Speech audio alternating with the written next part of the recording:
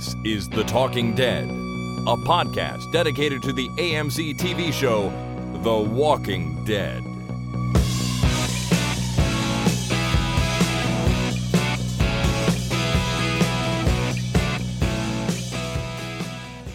Hi, my name is Jason. And my name is Chris.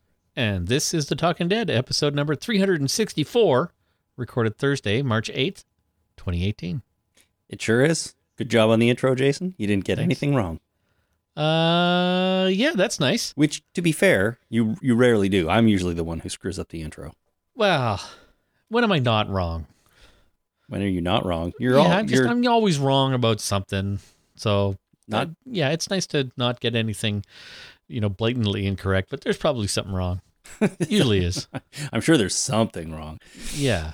Well, you did a good job, and we are here to do our feedback show for the most recent episode of The Walking Dead, and I'm excited to do that. It's going to be a good show. The first thing we need to do, as always, though, is talk about the ratings a little bit, and this is less exciting, I'm afraid. Oh. Because the ratings for Season 8, Episode 10 are in, and the number of millions of people who watched it is down to 6.82 million. Wow. 6.82. It's really kind of weird when you say the number of millions of people is down. It's still a lot of fucking people. It really is. And I want to talk about this a little bit because undeadwalking.com published an article called Hot Take. The Walking Dead ratings slide is fake news. And it's a little bit of an interesting read that I wanted to bring up and talk about here a bit, because there are plenty of articles and posts out there on the internet that are essentially taking an alarmist viewpoint of this, in that 6.82 million is a really low number for The Walking Dead. It shows that the show is dying, things like that people are just jumping to conclusions that people are just not tuning into this program anymore. And Undead Walking published this article calling this basically fake news.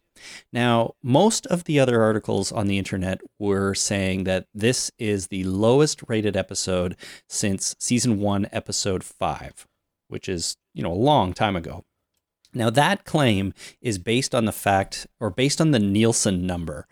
And I don't recall off the top of my head exactly how they calculate these, but the Nielsen number was 2.9 in the 18 to 49 demographic for this week's episode. And that is, in fact, the lowest number since Season 1, Episode 5. Isn't the Episode 5 the one where Daryl threw that bandolier of squirrels at Rick? Well, it was called Wildfire, and it was the one right before the CDC, right? So it could have been, yeah. That's what I think. But I have a hard time reconciling low ratings with Daryl throwing squirrels, because they just don't seem to mix in my head. No, you'd think that would be a highly rated episode. Yeah, so I'm sorry, I digress. Go ahead. That's all right. So 2.9, yes, indeed, is the lowest Nielsen number since that episode. 6.82 million actually isn't the lowest since then. That's the lowest since Season 2, Episode 12. So a little bit different. And The Walking Dead has been up against a couple of TV juggernauts, historically speaking, in the last 2 weeks. The premiere, or the mid-season premiere, aired on the same night as the closing ceremonies of the Winter Olympics. Right. So a lot of people were watching that. I know the Winter Olympics don't get the viewership that the Summer Olympics do, but still, closing ceremonies, it's a big deal. People tune into that. Or as I like to call them, the Slippery Olympics. Yeah, sure. Why not?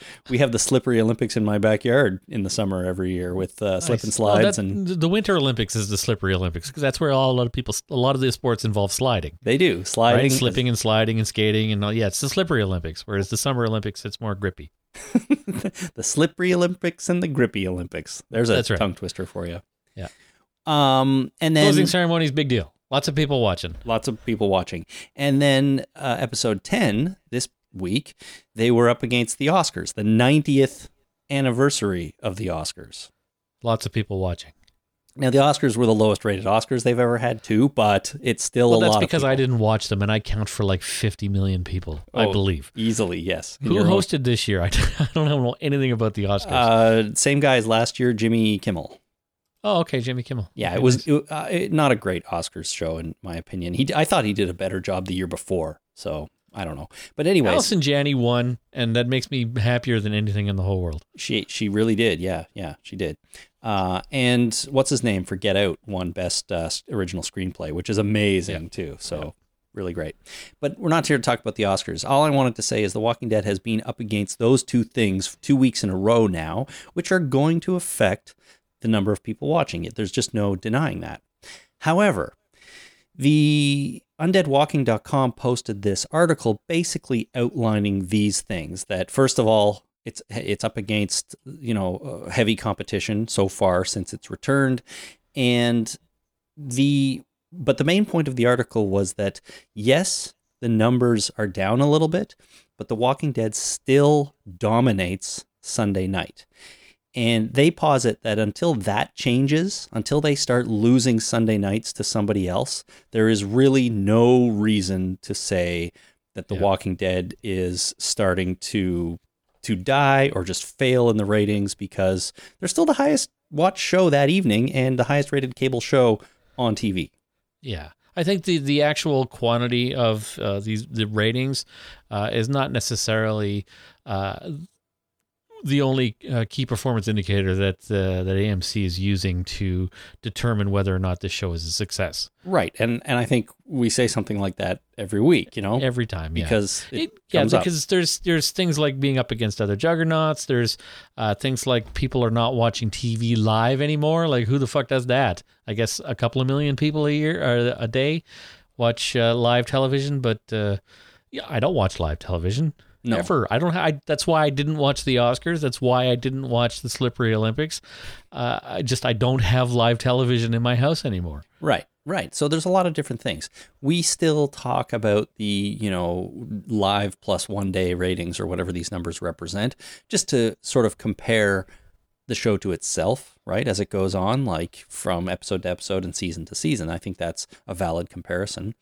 But the other thing that this Undead Walking article brought forward to me is the idea that the demographic has changed a lot in 10 years. And I'll read this little excerpt from it. The author said, the key viewership demographic is changing for The Walking Dead. Sure, the key demographic in the television industry is the 18 to 49-year-olds. But when the show premiered in 2010, the current 18-year-olds were only 10. And the current 49-year-olds were 41. So the people who were 49 when it premiered are now well into their 50s, 58 maybe. So who knows if they're still watching? They might be, but they're also not counted in this demographic. And the people who were 10 years old when it started probably didn't start watching it, 10 or 11 or 12 even, probably didn't start watching it, 6 years in. They might have. You never know, but the audience that they had when it started has now shifted by 9 years, and that affects things, right? That changes things. So, what just hit me like a slap in the face? What's that? In 3 years, I'm not going to count anymore. Oh my God, man, you're I'll be right. outside of that 18 to 49 demographic, and then where will I be? Well, that's why you count for a lot more than one right now. Yeah, you're making up for it. Not in a couple of years, and it's going to be some old guy. God. Who cares what he thinks? Clearly nobody. Wow. Man. Even less than they'd care now. Yeah. So I will post the link to this article when this episode of the podcast goes up if you're interested, but it's on undeadwalking.com, and it was called Hot Take. The Walking Dead rating slide is fake news. Because they still do dominate Sundays and they dominate cable shows. So despite the numbers being down, it is still a pretty successful TV show. Yeah. All right. Well, with all that said, let's dive into our listener feedback for Season 8, Episode 10. Listener feedback. Our first one is a quick hit here from Barbara on Facebook.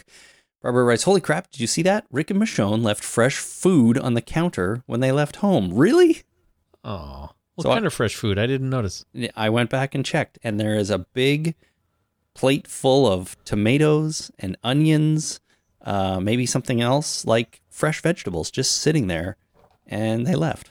I probably would have taken those. Well, I mean, you'd think you'd want to hang on to those sorts of supplies. I mean, food is rather important. Yeah, you got an orange backpack. Stick it in there. Stick it in there, exactly. But that's what the backpack's for. It's not just for pudding. It's pudding and weapons and canned beans, but fresh tomatoes and onions too. And undies. Take lots of undies.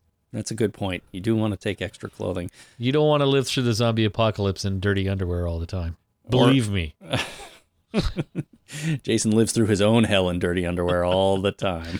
Yeah, I can just imagine the zombie apocalypse. Yeah. Well, it's just one of these fresh, like the food there, it's just one of these details that I don't really get. Like, I don't know, I guess that was there and they were about to cook a meal and the Saviors attacked and they decided to just abandon it. I don't know.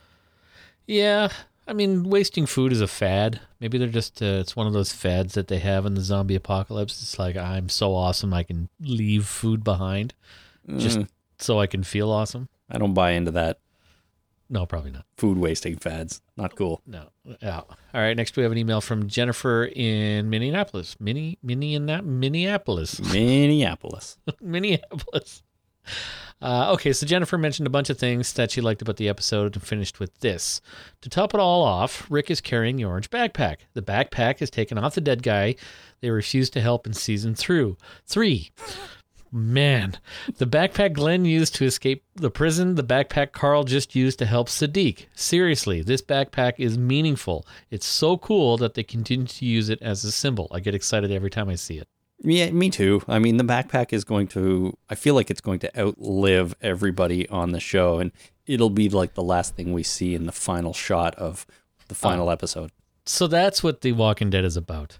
An orange backpack. An orange backpack. You know, there's some speculation that The Walking Dead was all about Carl, but apparently not. So maybe it's all about this backpack. It's just the story of this backpack told through these other minor characters. Right. And the backpack wasn't even introduced until season 3, right? So they needed the setting and yes. Stuff, right? They needed to have the environment set up so that the backpack's introduction would be meaningful. That's right. Exactly. Well, orange backpack. It's exciting every time it's on screen. We should name it. Other than orange backpack? That's a good name. Let's go with that. All right. Well, if you come up with something else, you let me know. Okay. Paul in London writes, what an episode. The title cards were a little strange, and Enid and Aaron's pointless quest to get help from the bamboo fisherwoman crew was boring as hell, but we get Simon going rogue and disobeying Negan. Jadis finally becomes interesting and learns how the sausage is made. Rick and Michonne forget what show they're on and go medieval Game of Thrones style. Then we finally get something more than the A-Team with zombies with Rick and Negan talking, and Negan making some good points. Seems like the show can still pull it out of the bag when it wants to. The orange bag. Seems like the show can still pull it out of the orange backpack when it wants to. Yeah. Well, that's good. Well, I like the title cards, and maybe Enid and Aaron's quest was a bit pointless. It depends on why Aaron was squatting behind that tree, right? It was. I mean, Paul isn't the only person I've heard complain about that section of the episode, and it was the weakest. It did seem a little bit ridiculous for them to show up there, kill their leader, even if it was sort of in self-defense. Oops. Yeah, and then have the Oceanside people be like, we're going to kill you. No, we're not. We're going to let you go. Aaron's going to stay. Enid's going to leave. But Aaron's not really staying. He's hiding behind a tree. It all seemed a little weird, especially when you think about it later. Yeah, it does seem a little out of place. Let's hope it comes to fruition and is fantastic. I won't be surprised if it leads to something. In fact, it better not be completely pointless, but if the outcome of whatever they're doing there is satisfying, I don't know, but I'm with the rest of this episode being so good, I can sort of forgive this, and I hope it does come through as something really cool. Yeah, me too. pretty much. All right, next we have a call from Designer Will. Hey, Chris and Jason, Designer Will from Brooklyn with some feedback for episode 10, The Lost and the Plunderers. I just finished this episode and I really enjoyed it. I think there were a lot of good interactions between key characters, and the pacing overall was really nice. We had a really good interaction with Simon and Negan in the beginning, and then seeing Simon come unhinged at the dump and how he lost his temper. I thought that was really well done. And as a whole, just the way Rick, showed his despair throughout the entire episode. It's evident he's still kind of in shock, and I thought that was carried well throughout. And then, of course, Rick and Negan's call at the end, I thought that really was well done. Negan picking up on Rick's vulnerability and choosing to use it against him. And the way Rick reacted, I think that's just definitely on point. The only major thing that I'm going to hate on here is the whole Enid, Aaron, Oceanside thing. I mean, I'm still trying to figure this out. So Enid goes in and kills the leader of Oceanside. And then Oceanside chooses to allow Enid and Aaron to leave and walk away. Enid's hostile through the whole interaction. And then she still feels that they're in the wrong, Oceanside, for not joining Team Rick. This seems so illogical that I cannot relate to this, which makes me just write off Enid's character. I just think the whole thing with Oceanside is just muddying the story and the cause. I don't know if they're just trying to set up something to get rid of Enid and or Aaron's characters because they have to leave the show or something, but I can't think of any other reason that this really fits the story arc. Dear writers, show your work. Please explain. Anyway, thought this was a good episode overall. Just had to call that last bit of bullshit, if you will. Keep it up, guys. Have a good week. Bye. Thanks, Designer Will. Obviously, he's on the same page as we are because nobody really seemed all that impressed with the Enid and Aaron stuff. That seems to be a common thing. The other thing I wanted to mention from his call is that he mentions Rick is in shock, and that's a pretty understandable state to be in after what he's just gone through, losing his son and Alexandria being more or less destroyed, although their house full of fresh vegetables wasn't destroyed, as we noticed. But that's because I think maybe Negan was saving that house. Maybe that's where he made spaghetti, right? It is, yeah. That's where he made spaghetti. He sat on the porch. Maybe he wants to make spaghetti again, and at the time he's thinking Carl's still alive. Mm-hmm. Or at the time Carl was still alive, so maybe he saved that house on purpose. It could be. He sat on the porch holding Judith. He made the spaghetti. He spent some time there, so that house holds a special place in his heart. Yeah, maybe he'll even bring back some mattresses. Maybe he will.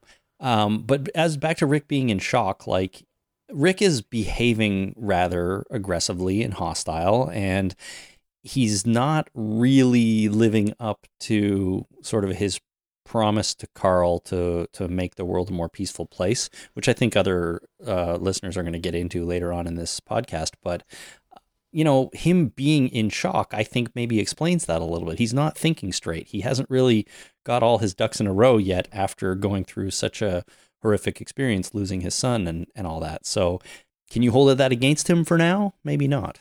Yeah. And it's hard to give up an addiction too. You have to try when you stumble. You have to retry to give up that addiction. So maybe he's completely addicted to killing people and trying to better his life and other people's lives through murder. Revenge. He's addicted to revenge. And revenge. Yeah. Maybe, it's hard to give that up. So when you first try, you probably will stumble. Mm-hmm. Addictions are hard to kick. So, you got to try again. So, maybe this is just his first attempt at it, and we have to forgive the stumbling. So there's a lot working against Rick right now, is what we're saying. That's right. And he needs time to get himself organized and get himself in the right state of mind for peace. Yeah. Sorry, I was on mute there for a second. The first step is to acknowledge that you have a problem. So right. Maybe, we've done that. We've acknowledged, I kill people. I really should stop. I got a problem. Good. It's the first step. Hope he can get to step 2. Hi, my name is Rick, and I'm a murderer. Right. And I don't want to be a murderer. Hi, Rick. Yeah, sorry.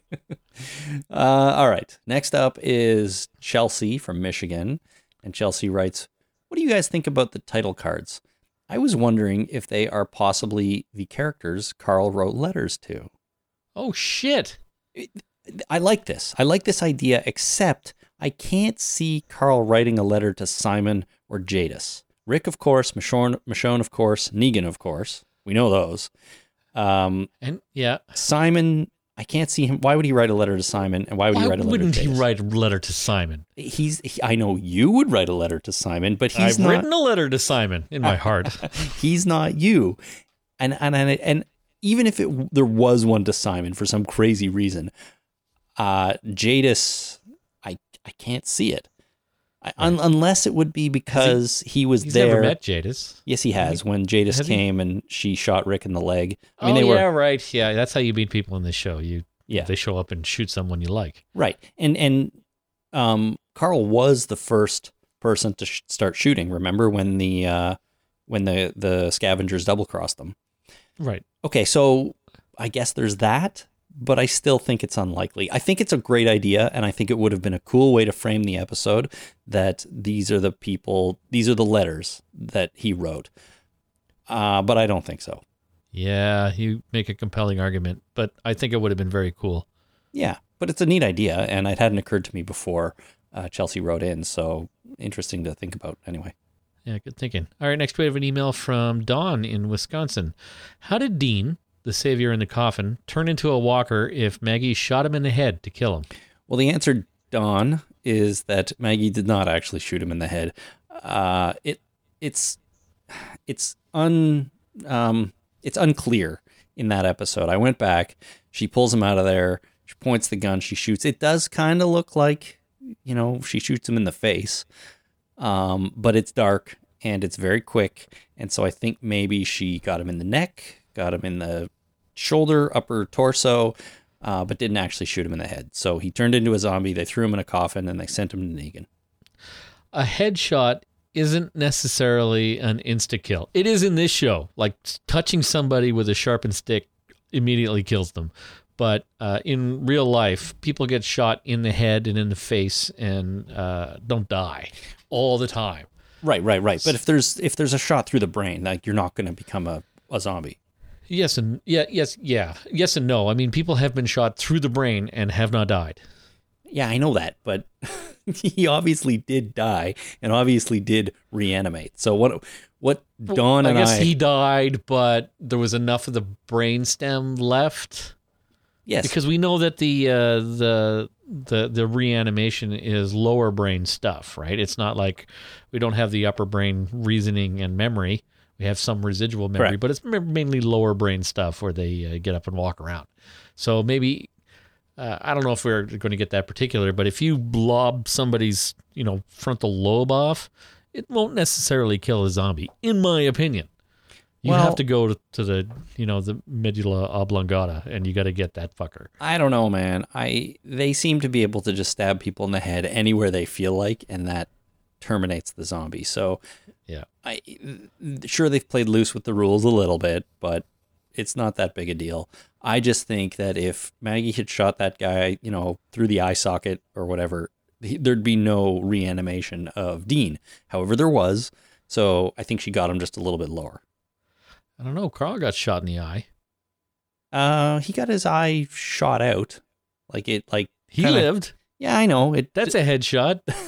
Destroyed his eye, and the bullet came out the side and destroyed his ocular bone or whatever you call it. But maybe that's what happened to this guy. Maybe the bullet just grazed him and he went down and then died of his wound. I don't know. Seems kind of iffy though. I think Don's right. Okay, fair enough. The point is, though, he did become a zombie, and then Negan had to nail gun him in the head. You have to remember, Dawn and everybody, that consistency is the refuge of the weak-minded. Ah, yes. So we just have to let this thing go and assume that they did it because they're incredibly smart. Right. Yeah. She shot him just the right way, because that was her plan all along. That's right. Okay. Well, Thank you, Don, for that. Mark in Leicester, UK, writes, regarding the blue paint, Jadis says in her speech that people are the paint and they can become anything new. Rick and Simon both have blue paint on their shoes. This may mean that they are going to develop into new people. Blue people. New people, blue people. New people. Maybe they'll be the Blue Man Group. Or the Na'vi. Or that. Yeah, they grow really, really tall. Yep. And they'll get their tentacles all intertwined. It seemed like it took you a fraction of a second there to figure out what I was talking about. Yeah, I've written that movie out of reality. Didn't like it, eh? Well, it's got some issues. Okay. We don't need to get into them. No. It's basically Dances with Wolves in space. In space with giant mech suits. Right? Okay, anyway, we're gonna move on from this, and we're gonna get some more of these movies, right? Because what's his name from Fear the Walking Dead was killed off, and he's gonna be in those movies. Correct.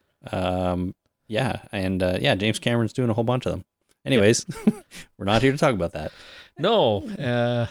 So what are we talking about? Blue paint, new people, blue people, right? So you think that Simon's going to turn another leaf and become less murdery? I think what Mark is saying is that it's just sort of symbolism for a couple of characters that are going to change or develop a little bit. The the people are the paint, and you can create whatever you want with the paint on a canvas. So these are the characters that have been marked with the blue paint, and so they're the ones that are going to evolve. Rick, we kind of know. That's what Carl's asked him to do. Simon, he's standing up to his boss, which we've never really seen before, so maybe that signals a change there as well. Maybe this is the tie to the blue handprints on the porch, is that that was from Carl and Judith, and maybe it's because of his ask of Negan and his dad that they change their ways, and so that initiated the change. So that maybe that's the tie between the blue paint on the porch and the blue paint on the shoes of Rick and Simon. Yeah, I just feel like it has to mean something. It's otherwise it's just like they had extra blue paint on set, so that's all they could use. And I want it to be more than that, you know? Yeah, I hope so. Yeah. All right, next we have an email from Jason in Indiana. Jason writes, I think Simon might be sticking around a lot longer than you guys think. If I'm not mistaken, Stephen Ogg was brought in as a full-time actor before season 8. I'm not sure of the terminology, but I thought he got some sort of contract. I feel like they wouldn't bring someone on full-time and pay them that kind of money just to kill them off in the same season, right? Yeah, and so I went and tried to figure out what Stephen Ogg's status was on the show, and according to Wikipedia, he is listed under the main cast for season 8. Sorry, he's listed under the list of the main cast, and he was called a recurring character in season 7 and also starring character in season 8, which I think is one step up. So I don't know that he's considered a primary cast member, but there was a list of main cast and secondary cast, and he was under the main cast. Wow. Do you think anybody's ever done a doctorate in the meaning of credits and how the credits interact with the people's status on the show, on movies and such? Because I know it's important. Like if your name comes first or last, you're very important. Right. So you think that anybody's ever done a doctoral thesis on this kind of thing? Basically an analysis of movie credits? Movie and television credits and their meaning in the socio-economic structure of a television and or movie production. I mean, people have studied crazier things, so who knows? Because you bet your friggin' ass that their place in the credits is part of their contract. Oh, probably, yeah. Probably. I've never been in credits. I have once. Remember, we did something for work one time where I operated the camera and we filmed a band. Oh my God! We put it together, and I was in the credits years ago. Fun. There you go, man. You have been in the credits. That was fun. Let's do that again. I wonder if that's available anywhere anymore. Oh, I doubt it. Me too. Anyways, yeah, Stephen Ogg. He's a main character, and They've Jason killed main characters before. I don't think that the fact that he's a main character makes him safe in any way, shape, or form. No, I wouldn't think so. But if he just recently became one, maybe they keep him around for a while. But I mean, no, last hired, first fired, my friend. That's true. Yeah, but if it was season 8 where his status was changed, I mean, we're 10 episodes into season 8 out of 16, so there's lots of time for him to be killed off still. Yeah, maybe they just did the credit thing in order to mess with our heads. There could be that too. They Here, did that with Glenn. make him a main cast member and then just throw him off a cliff. That's right. There you go. Me now, right? Ryan in Massachusetts writes, Stephen Ogg, a.k.a. Simon, was absolutely riveting in this episode. His dialogue with Negan was super suspenseful, and the look on his face after the saviors killed the garbage people was truly terrifying. I was honestly surprised he didn't get killed in this episode, given the extended screen time he got. That's true, but give him another couple episodes. Yeah, let's hope we give him many, many more than that. Yeah, let's give him a whole season, 10 seasons, and then maybe let him ride a motorcycle off into the sunset. There you go. Sounds good. Stephen Ogg. All right, Nick. Stephen Ogg. Hooray. Next, we have a call from Lord Summerisle. Hi, Chris and Jason. This is Lord Summerisle calling from Warrington in the UK with my thoughts on The Lost and the Plunderers. My main thought was regarding Simon and Negan. And it just occurred to me that Simon probably told the wrong lie to Negan regarding the garbage pail kids. Why didn't he just say to him, oh, they opened fire on us, so we had to wipe them out? By choosing to say what he did say, he's just going to get in trouble further down the line, isn't he? Anyway, it was a good episode, and one of the reasons I thought it was a good episode is because it was in daylight.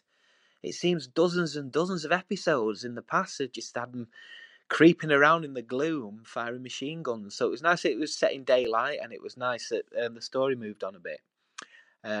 Love your show. Often it's better than the main event, but hopefully that last episode was an indicator that things are moving on for the better. Thank you very much, Lord Summerisle.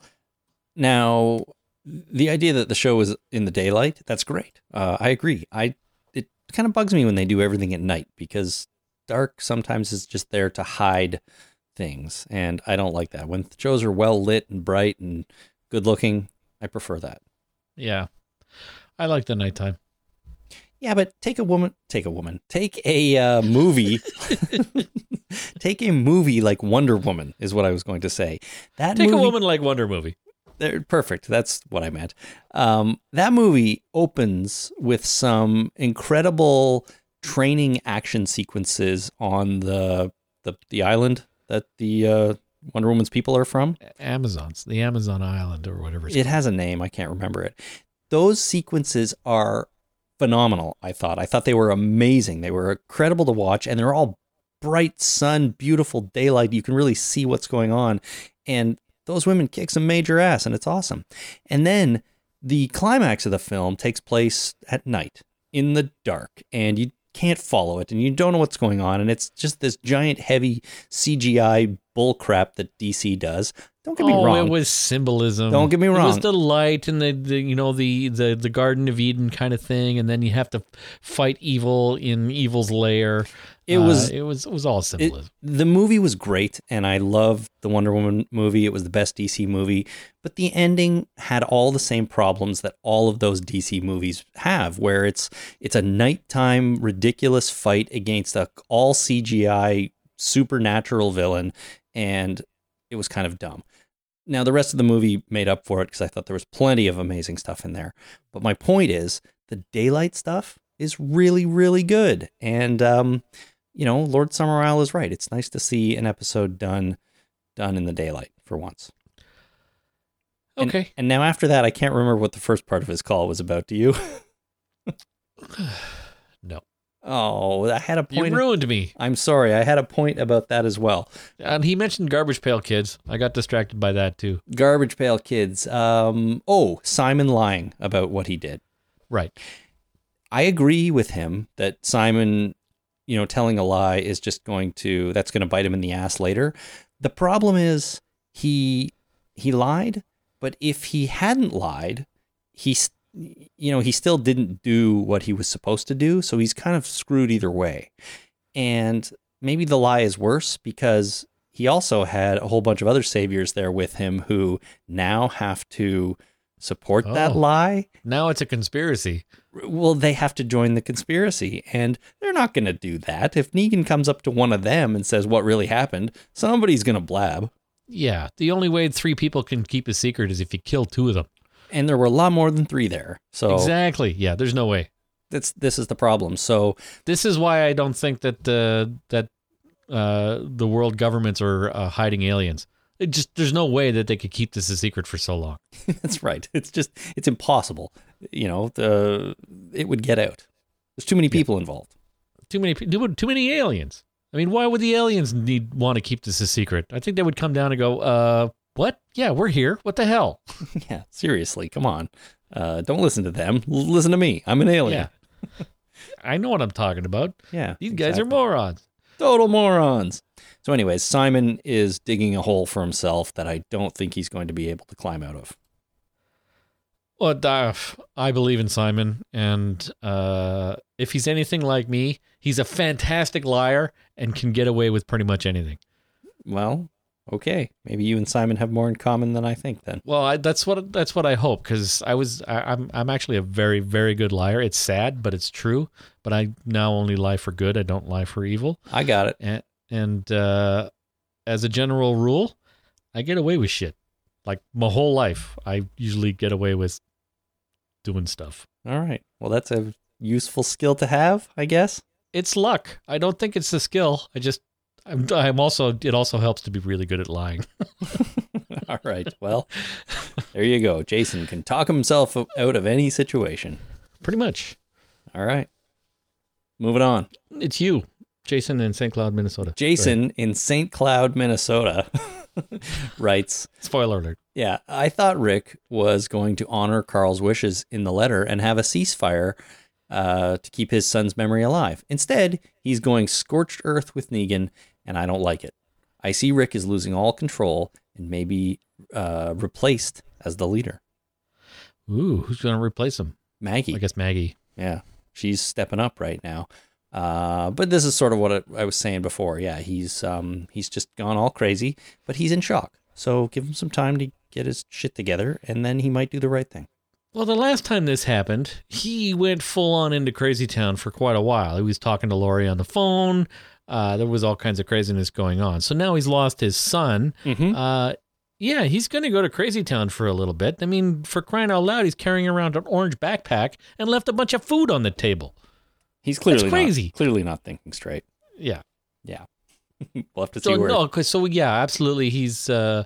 I think that he's stumbling. I don't know if necessarily he'll be replaced as a leader, but he's definitely in shock and not doing what he's trying. He's trying to do what Carl asked him to do, but it's really hard because Negan's such an ass, right? He is. It's hard not to want to kill him. He's a huge Except ass. that nobody does when the chips are down. It's like, oh, look, I've got a gun pointed to his head.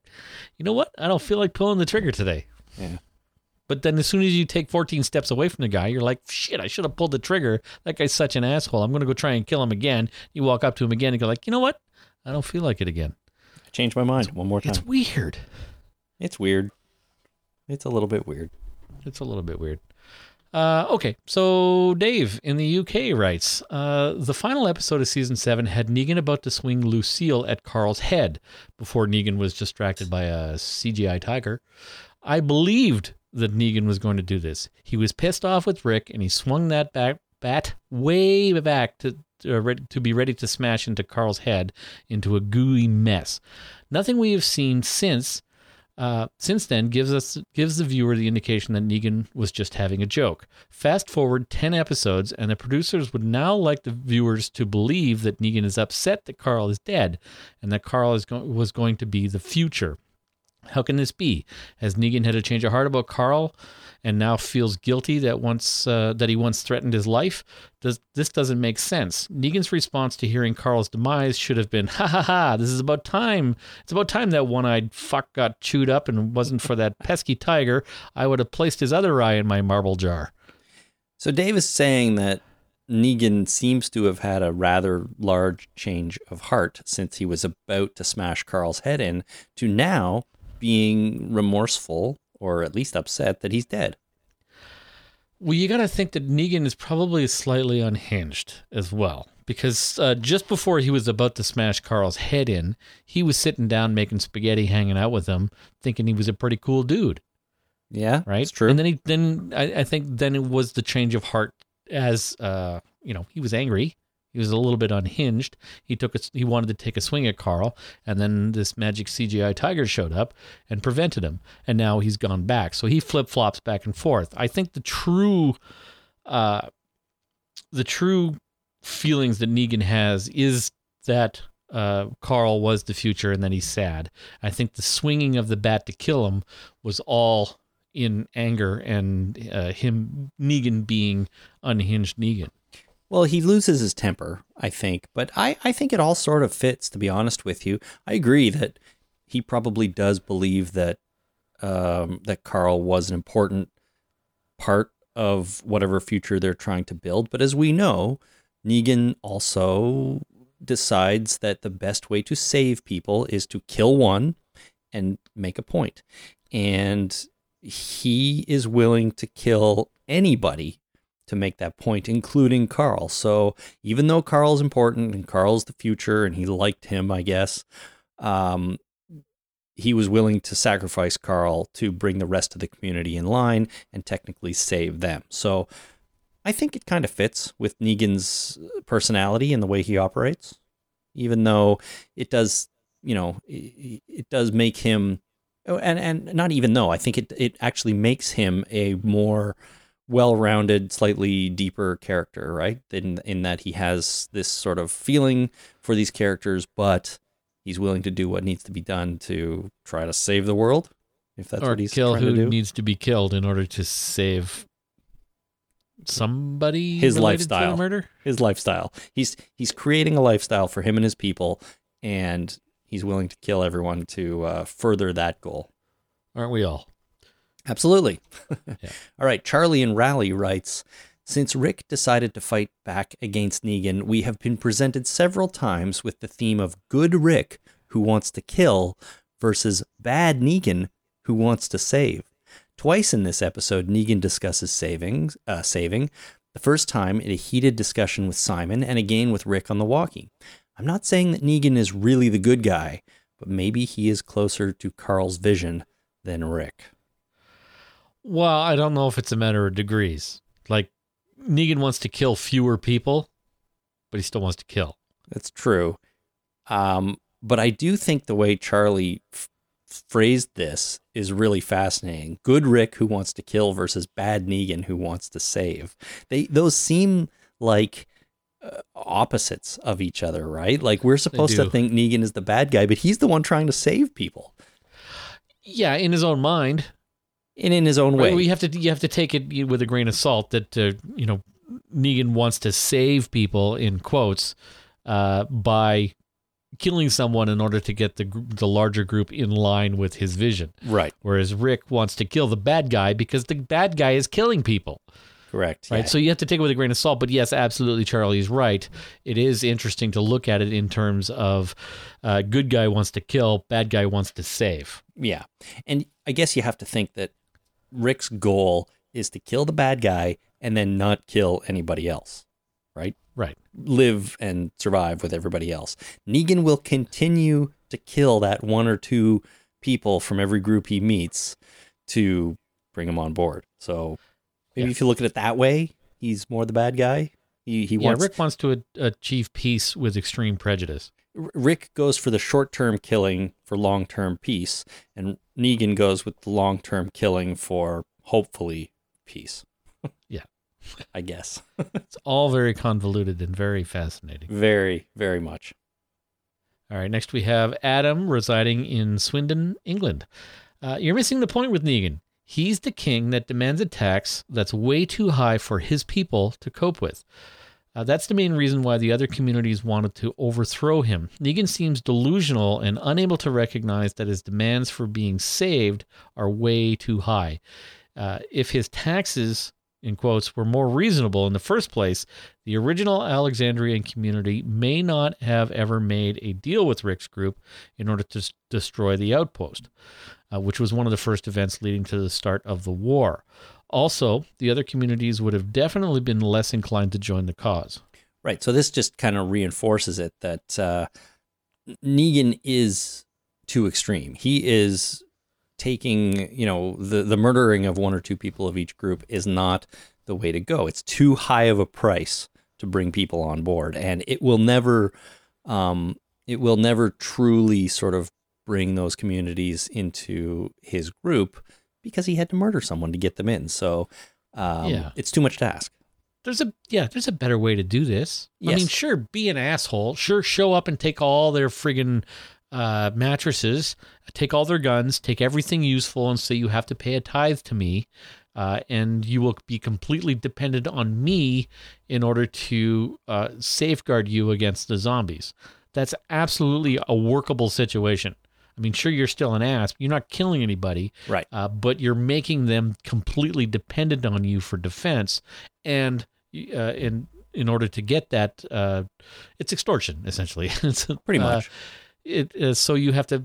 There's a way to work this without actually having to kill anybody. So the fact that Negan wants to kill somebody in order to achieve this proves Adam's point that the taxes are just too high, and eventually they're going to try and overthrow you. Right. It frames him as the bad guy again, or solidifies him more as sort of the bad guy, or the at least the guy with the bad approach. Right, to the same ultimate goal. So I think our string of emails here has kind of swung us back and forth a little bit, but ultimately I think I would come down on the side that Negan definitely is a little more evil and a little more bad and going about things the wrong way. Probably. Probably, yeah. Not quite there, but probably. Yeah. All right, Mark in Indiana writes, I love this episode. I think it was exactly what the season needed, and honestly, I could say the same about the entire series. It opened up more storylines that are not only new, but very intriguing. First, the new hints that the junkyard is more than just a junkyard, and why Jadis started talking the way she did in the first place. Second, the growing conflict between Simon and Negan, and all the possibilities there. Yeah, both very intriguing storylines. Especially the junkyard stuff for me. I hope very much that we're going to get more information on that. I mean, they can't just dangle that out there and not tell us. But with all of the scavengers dead except for one, I wonder what's going to happen with Jadis. Is she just going to integrate into one of these groups? Is she going to wander around on her own for a while? Is she going to show up just at the right moment and save the day somehow? I don't know. You think she's a helicopter pilot? She's probably a helicopter pilot, right? Well, because if there's a helipad and the junkyard is secretly something else that needs a helipad, and all the other junkyard people are dead except for Jadis, Jadis has to be a helicopter pilot. I hope so. I hope Simon didn't kill all their helicopter pilots and she's the only one who doesn't know how to do it, because that would be a bummer. Yeah. To have a helicopter. Yeah, it's the only reasonable explanation. Yeah. They've got to give us something there. They have to give us something, and I'm curious to see how it plays out, or how they kind of reveal it to the audience. Should be good. Yeah. And the Negan Simon conflict is going to be interesting too. We got a very decent Three's Company situation going on here. And what I mean by Three's Company situation is that there was always two parties in Three's Company that didn't know what the other person knew, and the audience knew exactly what was going on, and that made for good, interesting comedy. So we've got that situation right now, where there's a conflict between two people and they don't really know what's going on, or at least Negan doesn't. Simon knows what's going on, but we, the audience, know. Mm-hmm. And that makes for very interesting television. Absolutely. I have a feeling it will play out in a less comedic way than it usually did on Three's Company. Yeah, but I mean, any show could use Don Knotts. God rest his soul. What was the name of the neighbor, the funny neighbor guy? Larry. Larry, yes. Like womanizer Larry? Well, they were all womanizers. Jack was a womanizer too, right? Okay. I mean, the whole show was very, non-PC. It would never fly today. There's no way. No, nor should it. Nor should it. Yeah. But, Don Knotts, bring it on. Yeah, funny guy. Definitely funny guy. Well, we're gonna have to find out how the Negan Simon audience Three's Company situation plays out. Yeah, and I think it'll be fascinating. Absolutely. All right, so I'm next, I think. Andy, finally sunny after the snow, UK. Yeah. He writes, the fact that Jadis can actually speak properly after all makes for a potentially interesting storyline. But they've made me hate the garbage people so much with their annoying way of speaking for so long that I now don't care. Which could have been solved with just 1 or 2 scenes of Jadis speaking broken English in front of Rick and the gang, and then speaking normally once they had left. That way we'd have known there was more to them than just being generally annoying. But this now feels like an afterthought by the writers. I don't know. It never occurred to me that the way of speaking of the garbage people was just something they did when others were around. Like, I always assumed they spoke like that to each other, and that's just the way they lived. So it's hard. I mean, your kids learned how to speak Pig Latin at some point. They kind of know it, yeah, but not really. Maybe they'll still get there. Yeah, but you think they're going to spend the whole day speaking Pig Latin? That's tough. Yeah, that is tough. So having this weird speech pattern to actually keep it up for any length of time would be exhausting. So you don't think they are speaking like that when no one else is around? Well, I don't know if anybody but the main 3 are speaking like that, because we really haven't heard anything by these other people. All we know about them is that they follow along and then walk around in strange patterns. Yeah. When they need to go places. It's some kind of weird barnyard dance. I'm not sure what's going on there. Well, maybe barn dance. Barnyard dance. Whatever. I have a barnyard dance book for my son, and that's everybody ready for the barnyard dance.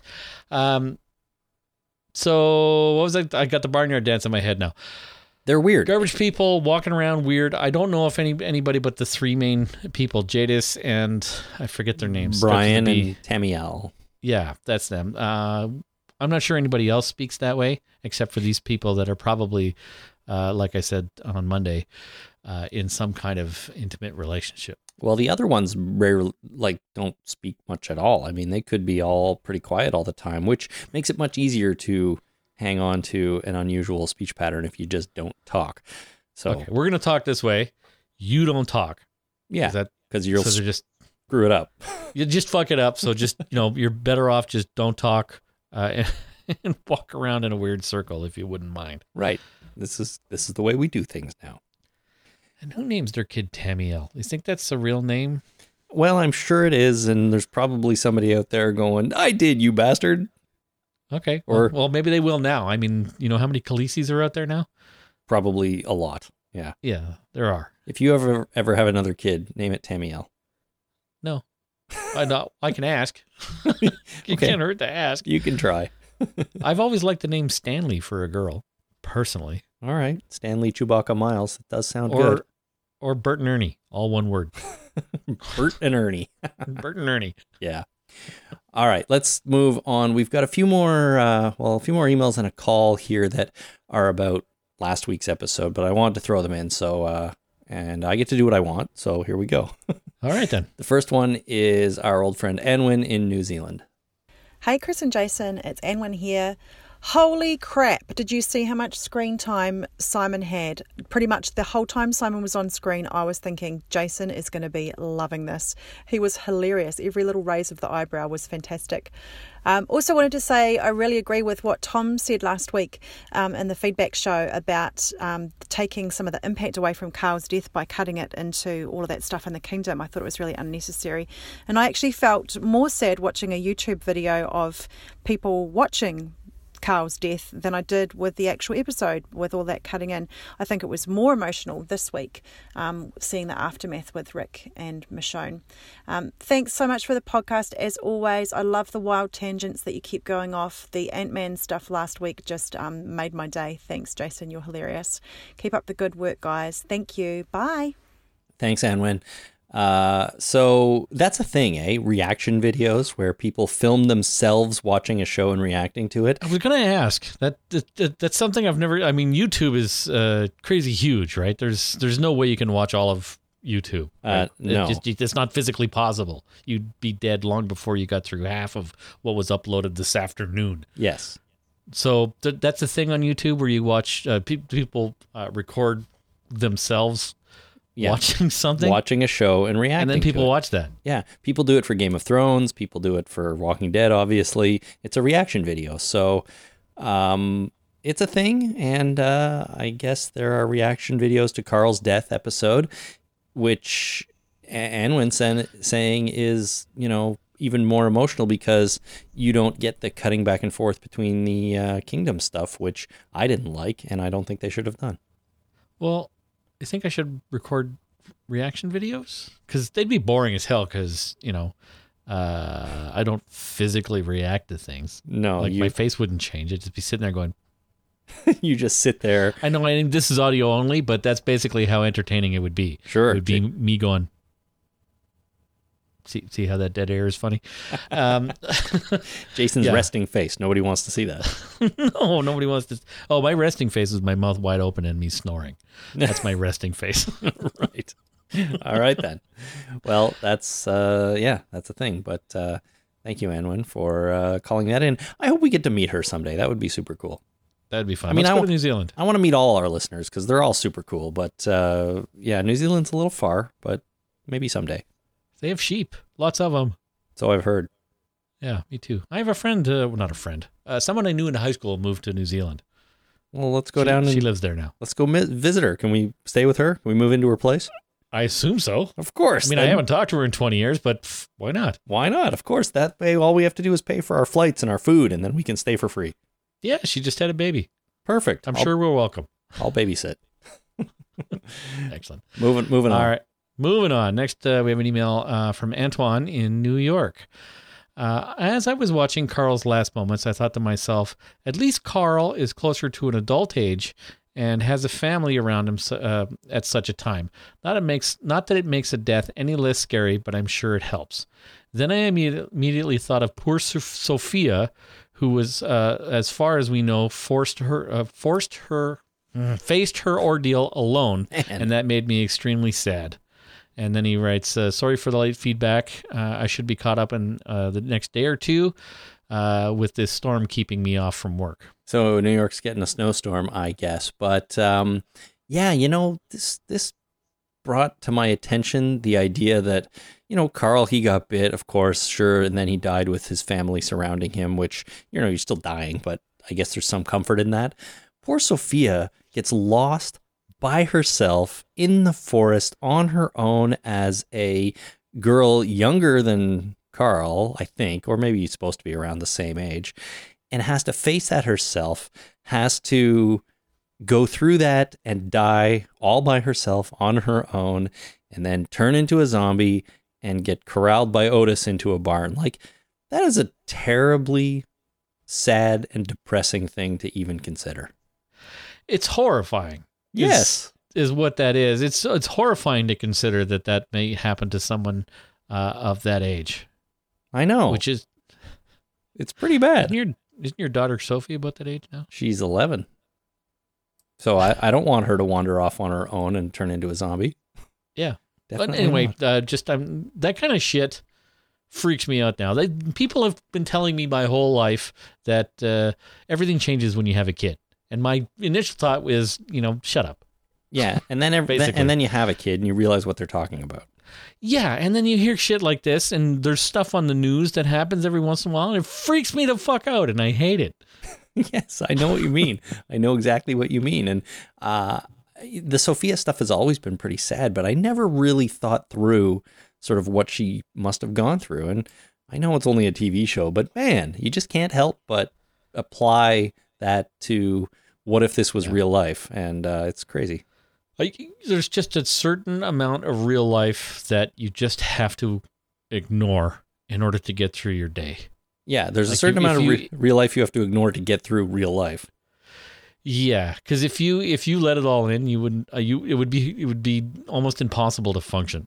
I think that's true. You have to be able to filter a little bit. So I told you about the time that I spent at work when I got the first iPhone I got an app that was a police scanner app. You could listen to various police scanners around the world. Right. And I listened to a Toronto police scanner for an afternoon, just about police officers talking about shit that was going on in Toronto for an afternoon, and it scarred me for life. Like, the daily shit that goes on just in Toronto, it freaked me out to the point where I have a hard time telling people about what I heard. Yeah. And real life I just have to ignore a very large amount of real life in order to just get through the day. That was all happening in your backyard, and you had no idea until your eyes were opened by this police scanner. And you know what? I think that we live in a world now where it's even harder to ignore all that stuff because of everything that's going on in the world and the amount of news we get and the immediacy of information that's presented to you. Just a one little teaser of a thing that I heard. At the end of your street, there is, I think it's it's some kind of ice cream store now, but it used to be a bank. At the end of your street, It was a bank. Mm-hmm. That day, that bank was robbed, and the getaway car drove right past your house. Isn't that nuts? I'm like, holy shit! They just like they jumped in the car and drove right down your street, right past your house, in order to get away from a bank robbery. Yeah, that bank, and in fact, I think most banks I have heard get robbed way more often than you think. A dude was shot. It sounds like I live in a terrible neighborhood, but I actually don't. Some guys attacked an armored car that was, there one night doing armored car stuff, picking up money, dropping off money, whatever they do. Some guys attacked it and fired shots. I live in a really pretty nice neighborhood, pretty safe neighborhood, but this can happen anywhere, and it is crazy to think. Yeah. Well, the one advantage of your neighborhood is that you're close to highways. And there's lots of ways to get away from that neighborhood. Is that an advantage, or is that why people are robbing banks? No, it's an advantage and it is why they're robbing banks, because there's lots of avenues to escape the police. Like, it's a big grid, and there's lots of getaway routes. All right. Well, also lots of avenues to escape zombies. So when the zombie apocalypse happens, I'm popping in my car and I'm out of here. Yeah, grab that armored car while you're at it, because that probably would help. Yeah, probably would. Okay, let's stop talking about the horrible neighborhood I live in and move on to Lee on a roof in Totnes? I don't know. Totnes? Totnes, maybe. Totnes, yeah. So this is about the final scene of last week's episode. Lee writes, I have a slightly different take after watching the last 5 minutes of the episode a couple of times. Could the blood on Rick belong to Carl? Rick and Michonne had to go back in the church to recover Carl's body, and it's highly likely that Rick may have cradled Carl before moving him. It's not unreasonable to assume Carl's blood would get on Rick. We also get a shot of Rick and Michonne burying Carl. I noticed Rick is wearing the same clothes in the burying scene as he is when he's slumped against the tree. No time jump, guys. It's just the progression from very rough night in the sewer to Carl's death in the church in the morning to funeral in Alexandria. Then Rick, emotionally shattered, slumped against that tree with Carl's wishes of a peaceful future with Negan swirling around in his frazzled mind. So I thought this was a fascinating take, like a fascinating simplified take on everything. The internet was going crazy with, oh my God, what's happening to Rick? Why is he bloody? Is he dying? Is he bit? Is this in the future sometime? What's going on? But nobody really stopped to notice that he is indeed wearing the same clothes. The shirt looked to me like a slightly different color, but it could have been exactly the same shirt. It was certainly the same style.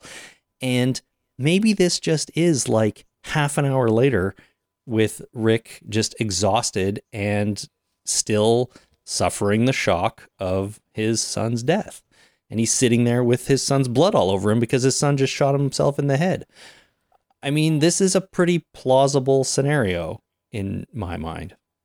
It is plausible, but I kind of hope it isn't this scenario, because then that would mean that they're messing with us again.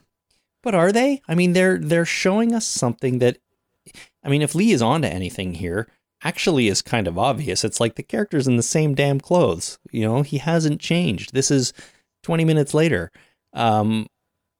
So they're not really telling us that they're not really saying or giving us any information to indicate that this is at any point way in the future or whatever. They're just showing us this scene, and sure, we will probably come back to it, but why are we all assuming that this is anything more than simply Rick, dealing with the loss of his son? I just think it's a fascinating idea. It is a fascinating idea, and part of me wishes that this is exactly what it is, and that we didn't see this as being obvious. But it sure looks like, it's one thing to just be sad sitting up against a tree and being upset and having the red eyes and having blood on your shirt, but it sure looks like he's injured. And it sure feels like he's injured. And if he's not, they're messing with us. Okay, it does look like he's injured. I will agree with you there. The fact that it feels like he's injured, I think we are doing to ourselves. I think it's our fault? I think as an audience? Yes, I think the audience is applying that to the scene. The audience is injecting that in the scene. He looks upset, and we know he says, I hope my, what is it? Something prevails over my wrath. My mercy prevails over my wrath. That's him dealing with this situation. He wants to kill Negan so bad, and his son just told him, don't, make peace, learn to live with these people. And Rick is trying to come to terms with that. This could be, I'm telling you, like 10 minutes later. And Michonne is giving him a minute to just get his shit together before they go on the road. So I don't know. There's something to be said for the simplest solution is usually the right one. Well, that's the Occam's razor. Is that what that is? Yeah. Yeah. It might apply here. Is all I'm saying. It might apply. And there's one thing I wanted to call out here that Lee wrote there was maybe it's just a progression from a very rough night in a sewer to Carl's death in a church. Is there any night in a sewer that isn't rough? Can you ever spend a pleasant night in a sewer? No, all the nights in sewers that I've spent have been rather upsetting.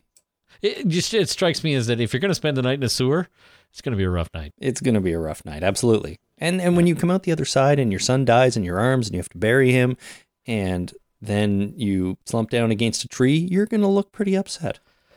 Yeah, but are you going to look like you just got shot? You might. I'm just saying. Yeah, it's just, I don't know. It worries me. It worries me because I don't like it when they mess with us. Yeah, but how is this any different than showing us Carl's vision and not telling us anything about that? I mean, is that messing with us? And it worked out okay.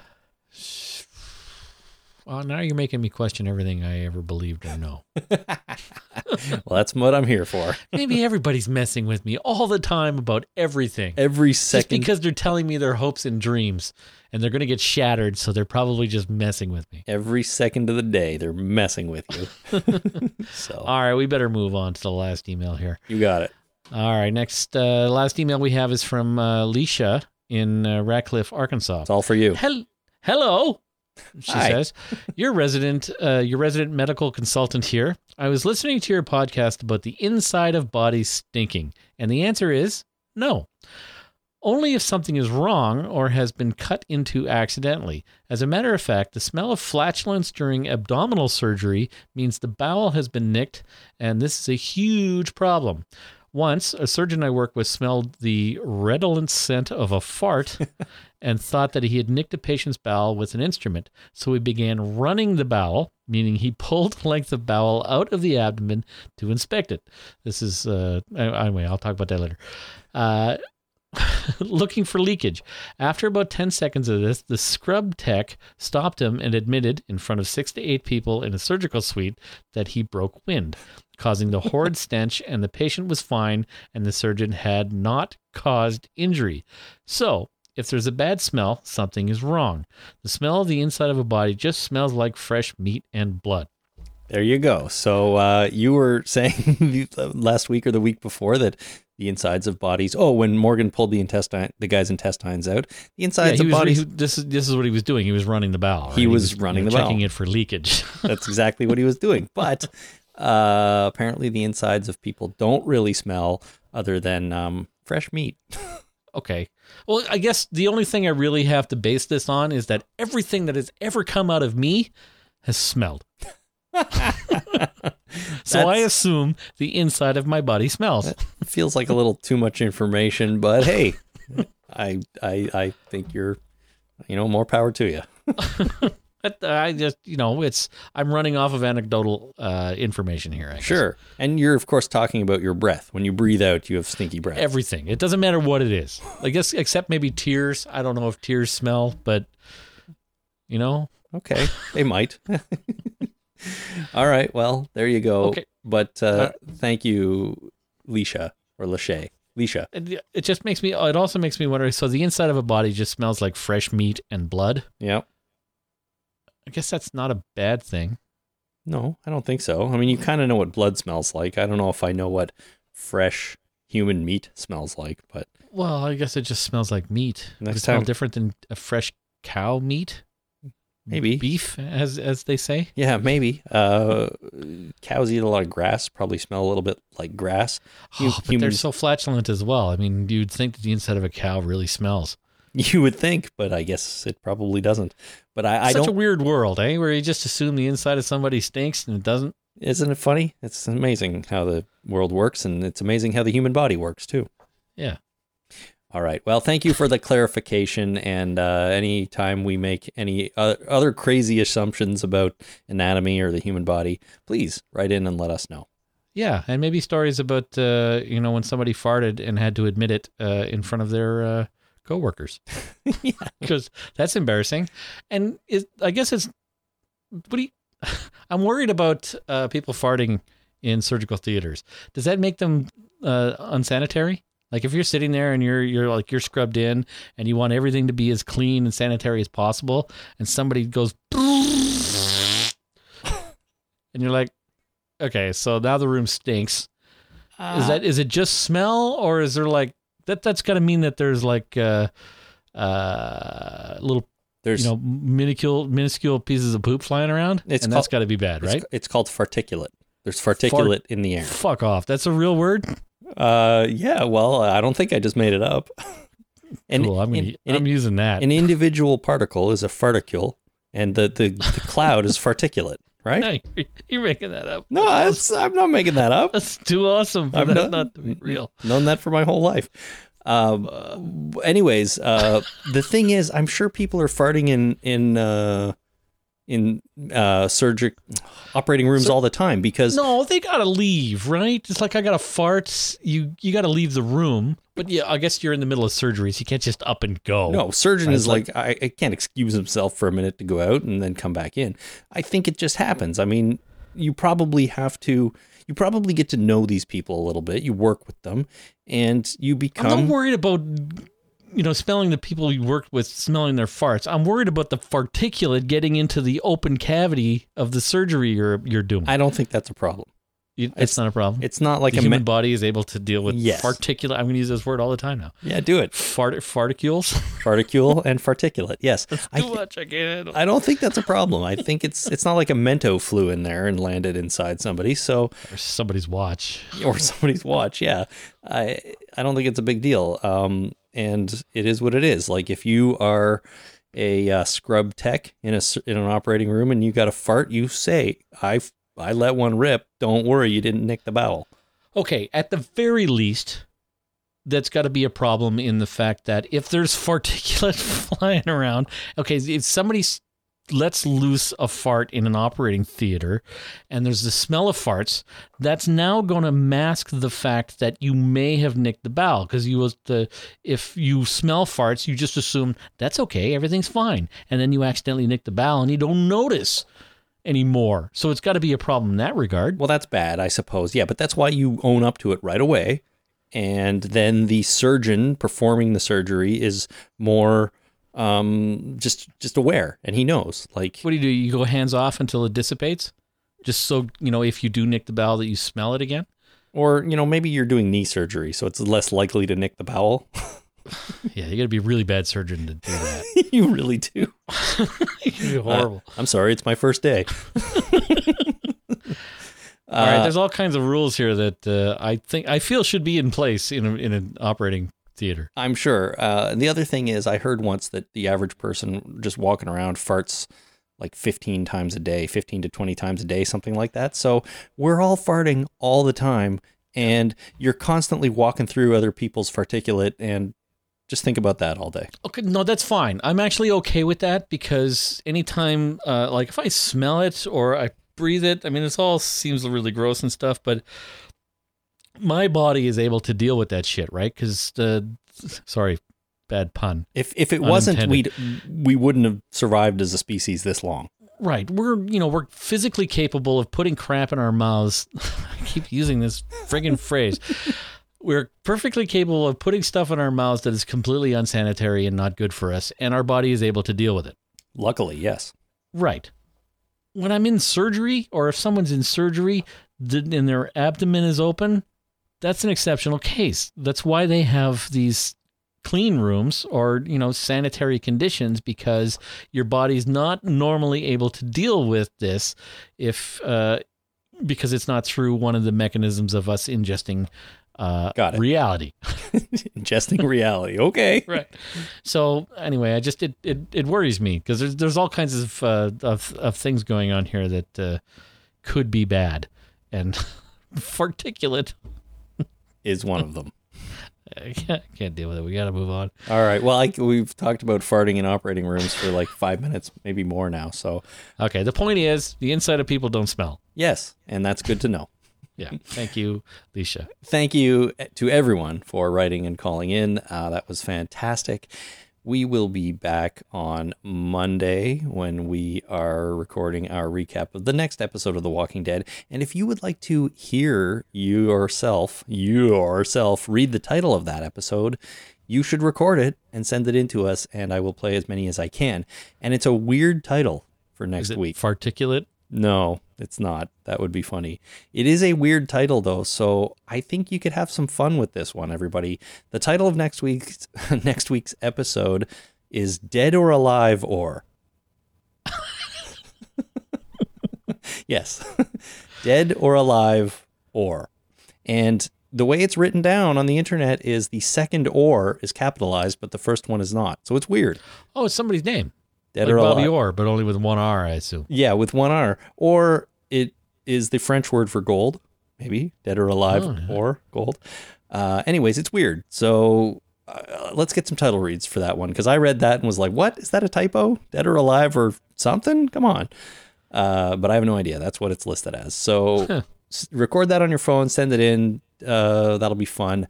And I'll play them on next Monday's podcast. But in the meantime, you can also send any feedback you would like by visiting our website at talkingdeadpodcast.com and clicking on the send voicemail link at the top. You can also visit us on Twitter at Talking Dead or on Facebook at facebook.com/thetalkingdead. And of course, as usual, all your emails can be sent to talkingdeadpodcast@gmail.com. And before we wrap up today, I just want to remind everyone that I do another podcast that's part of the Podcastica network about Ash vs. Evil Dead on Starz. We are now 2 episodes in to season 3 of that show. So if you're a fan of that show, check it out. Visit podcastica.com to find the Evil Dead cast that I do with Jason and Rich, a couple of other very cool guys and big fans of Evil Dead, which is a lot of fun, and we're going to be recording our podcast about episode 3 coming up this weekend. So check that out if you want. Jason, do you do any other podcasts that I don't know about that you want to plug? I absolutely do not. I can think of a couple. That you have nothing to do with. Yeah, absolutely nothing. No, I can think of a couple of podcasts that I'd like to do. Oh, but, theoretical. Who has time? Theoretical podcasts. Yeah, not me. I now do something podcast related 6 nights a week. Nice. Yeah, it's getting to be quite a bit, and there are others I want to do too, but I just don't have that. I'd have to quit my day job, and I can't do that because then my children would go hungry, and that'd be bad. They'll find something to eat. It'd be bad. So, all right. Well, if you've got nothing to plug, I think we're done. Okay. We're done. We'll be back on Monday, everyone. Send in your feedback to all those different places if you'd like. And thank you so much for tuning in. Until next time, my name is Chris. My name is Jason. Thanks for listening. Ciao.